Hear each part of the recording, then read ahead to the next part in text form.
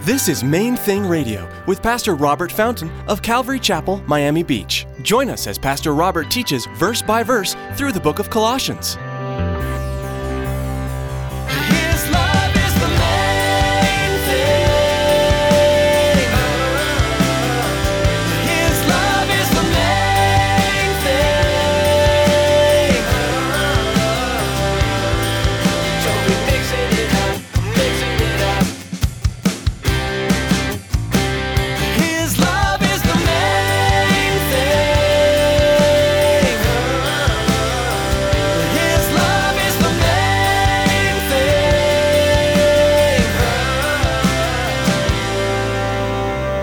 You're going to go through stuff. He's going to allow it. You're going to go crazy trying to figure out why. But see, the answer's simple. He loves you, and He intends to build you, to make you more than you are, better than you are, bigger than you are, stronger than you are, wiser than you are. I think about that with excitement and fear all rolled into one, right? Our Heavenly Father is a perfect parent.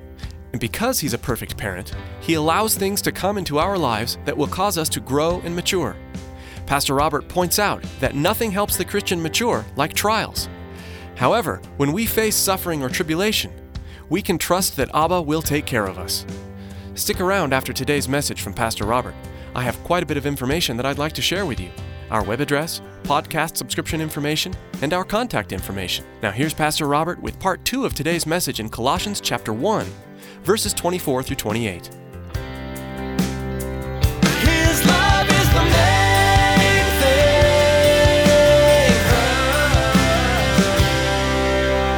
They see the dreams start happening, the eyes are fluttering, and they can see the little boy's having his, it's like, okay, what's he going to, and in a couple of minutes, they see him stick his arm out. And then he settles down, and he's peaceful. What happened? He made friends with the tiger. Hardship was hard, but it can be your friend. The key to the whole thing is understanding that God really is sovereign. He really is in control. He really is. It's not just something we say to make ourselves feel better. He really is.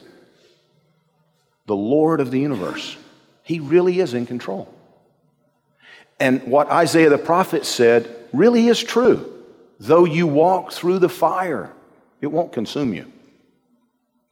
Though you find yourself in the midst of raging waters, you're not going to drown. Because He Himself is going to take care of you.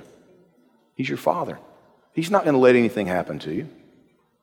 As a parent,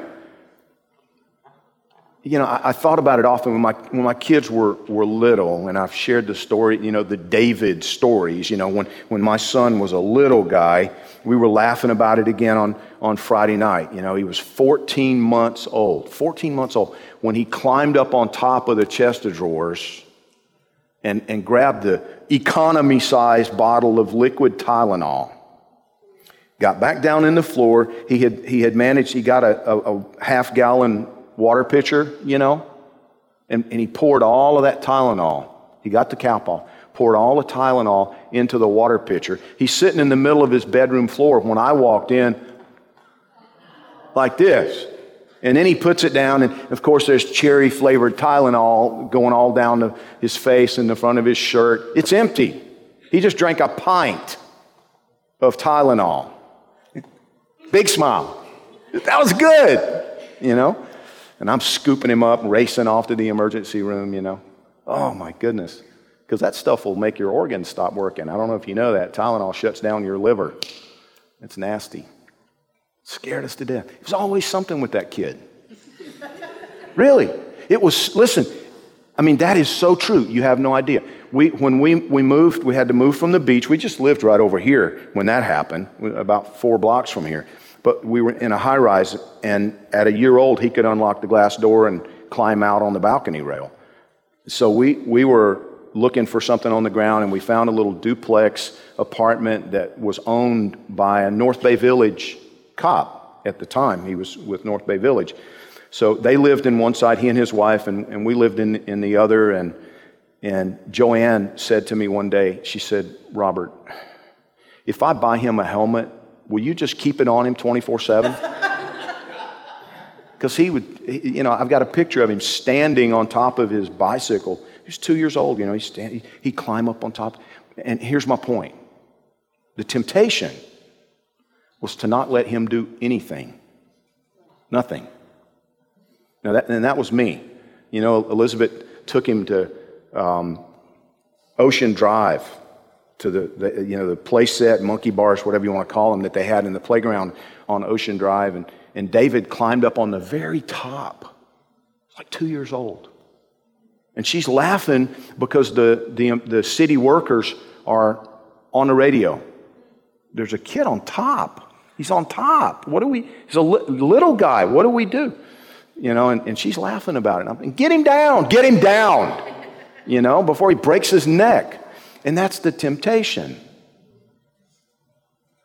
But we have to let our kids scuff their knees, bloody their noses, break their arms.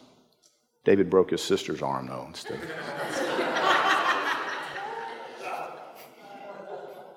And no, we didn't intentionally allow that, but he knocked her off the coffee table before we could stop him. Do you understand? God allows us to go through things. But he knows it's not going to kill us. He knows it's not going to overwhelm us. He knows that he's in control. He knows. Now, if David had fallen off the monkey bars, we would have really probably been helpless to do anything about it. The good news is that your Father in heaven is never helpless, and he's always in control. You really don't have to worry. That's why Jesus, do you realize he spent an enormous amount of time, Jesus himself, telling us, don't worry. You don't have to worry. You don't have to worry. He knows what you need. You don't have to worry. He's going to provide for you. Did you see how he provides for the flowers? You don't have to worry. Did you see how he takes care of the birds? You don't have to worry. You don't have to worry. He's in control. Just look to him, and he'll take care of you. So important. You're going to go through stuff. He's going to allow it. You're going to go crazy trying to figure out why. But see, the answer's simple. He loves you, and he intends to build you, to make you more than you are, better than you are, bigger than you are, stronger than you are, wiser than you are. I think about that with excitement and fear all rolled into one, right? And Pastor Chuck talks about everything you go through is preparation for the next thing. Like, oh, that's not good news. You understand that's not good news. Actually, it is. Because he intends to strengthen you to go through what you go through. If you'll cooperate with him. By the way, Pastor Chuck, I think he's 83, 84, somewhere in that range. They diagnosed him with lung cancer last week. He's got lung cancer. And I didn't hear the latest, but they did a full body scan and they were going to, do all of that and found out. But the thing that I got so tickled because he didn't even slow down. I mean, all week long. He announced at church last Sunday that he's got lung cancer and they're going to be doing a biopsy and surgery and they're going to do a full body scan. Meanwhile, he's on the radio that night and the next night he's on another radio program and the next night he's on another radio program and he's teaching and he's doing all these things. And, I couldn't help but think of what my dad always used to say. I've told you before, you're going to live till you die. Why are you worried? That's what my dad would always say. It made me so mad. You're going to live till you die. Why are you worried? It's not helping anything. Pastor Chuck's not worrying about it. He's racing to the finish line. He's living his life completely. It's like, in the morning, cancer biopsy. In the afternoon, he's doing a radio show. 80-something years old. I'd be home in bed crying, oh God, oh God, oh God. My brethren, count it all joy when you fall into various trials, knowing, not hoping, knowing that the testing of your faith produces endurance. And let endurance have its perfect work, that you may be perfect and complete, lacking nothing. Lacking nothing. You know, which one of the services was it that had that slogan there for a while? Be all that you can be. They can't do it, but he can. Do you understand? The U.S. government can't make you all you can be. The armed services can't. I mean, I'm a fan, but they can't make you all that you can be. But he can. He can actually deliver on that promise. Be all that you can be. Cooperate with him. Let him do what he wants to do in your life. If we'll just cooperate with the Holy Spirit, suffering produces good fruit. Well, but Pastor, I mean, what about, some people die. I mean, some people die in their suffering. What about them? I mean, what fruit does it produce in them? Well, wait. His love is the main thing.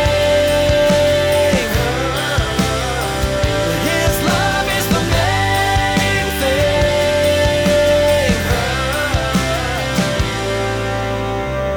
thing. We are so blessed with the technologies that God has given us these days.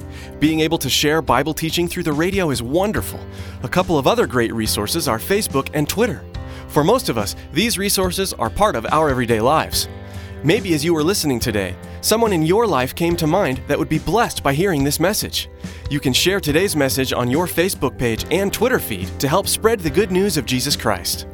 Friends, radio is an expensive endeavor, and we want to let you know how you can help partner with us to help Main Thing Radio continue to grow. Here's Tracy. We all know that it's vitally important to support the local church, the place we call home, but it's also very important to support missionaries. Have you ever considered that Main Thing Radio is missionary work? It is. We need your support to continue to share God's Word over the airwaves. Please prayerfully consider financially supporting Main Thing Radio. Log on to mainthingradio.com and click on the donate button. On behalf of Pastor Robert and the entire production team here at Main Thing Radio, we want to say thank you for tuning in, and may God bless you. Be sure to join us next time on this same station at this same time for another edition of Main Thing Radio.